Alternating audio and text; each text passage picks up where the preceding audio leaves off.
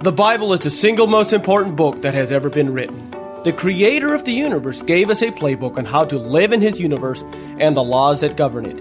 On this podcast, we will explore what the Bible says on money, success, business, leadership, influence, relationships, and any other area that we discover may help us in business. So join us to discover the amazing wisdom of the Bible and how we can use it to grow our business and to improve our life.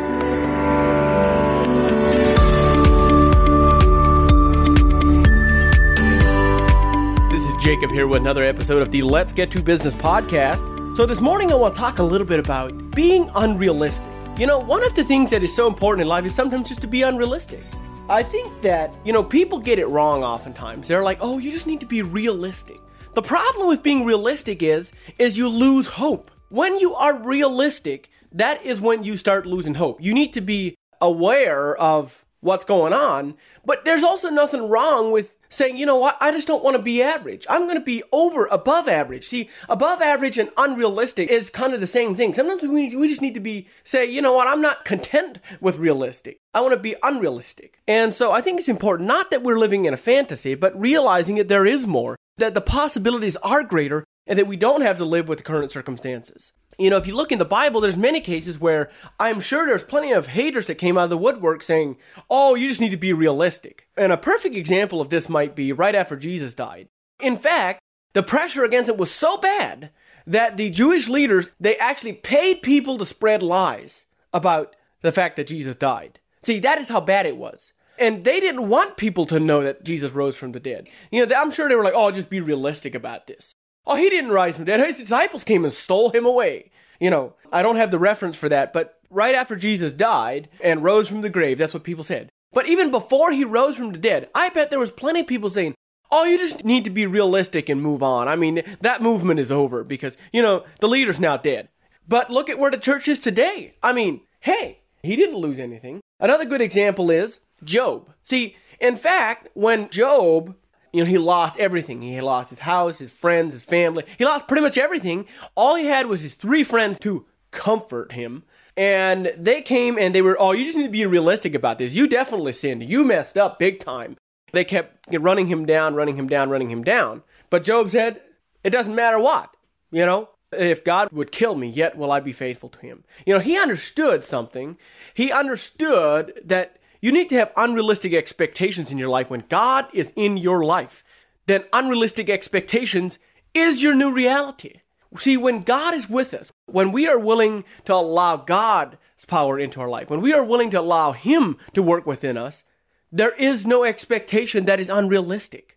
When He tells us to go drill wells in Africa, it's possible. When He tells us to start an orphanage in Guatemala, that's equally possible.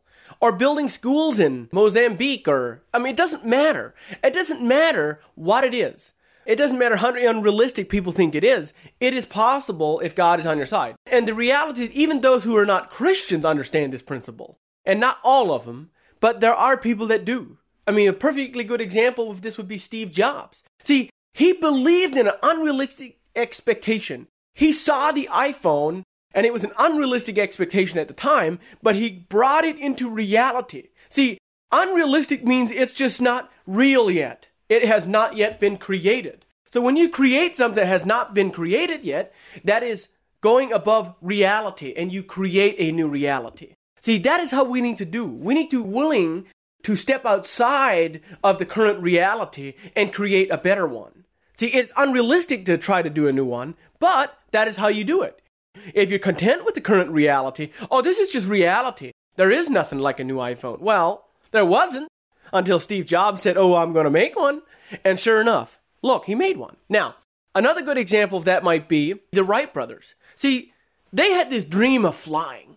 There was a lot of things going around, people saying, oh, if man was meant to fly, God would have given them wings. Well, He didn't give them wings, but He gave us an ingenious mind to figure and invent things. He made us in His image, and His image is to be creative. So we were created to be creative. And so they went out and they created this airplane. And people said it's impossible. I'm sure they got plenty of people, oh, you just need to be realistic about this. It's not going to be possible. There was a lot of money being spent on trying to learn how to fly. There's quite a few different instances that I could point out But the reality is that when God is on our side, there is nothing that's impossible. Sometimes we need to embrace the fact that we are willing to work towards something that is unrealistic. Because see, when God is on our side, when God is with us, nothing is impossible. So with that, I hope you guys are having an absolutely amazing, incredible day. Thanks for listening. We'll talk with you next time. If you have enjoyed this podcast, please rate and review us. If you have suggestions or comments, or would like to have more information, visit jacobdlee.com. Thank you for listening.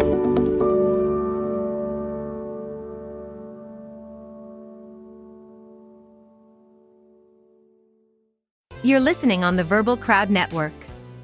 Find more great shows at verbalcrowd.com.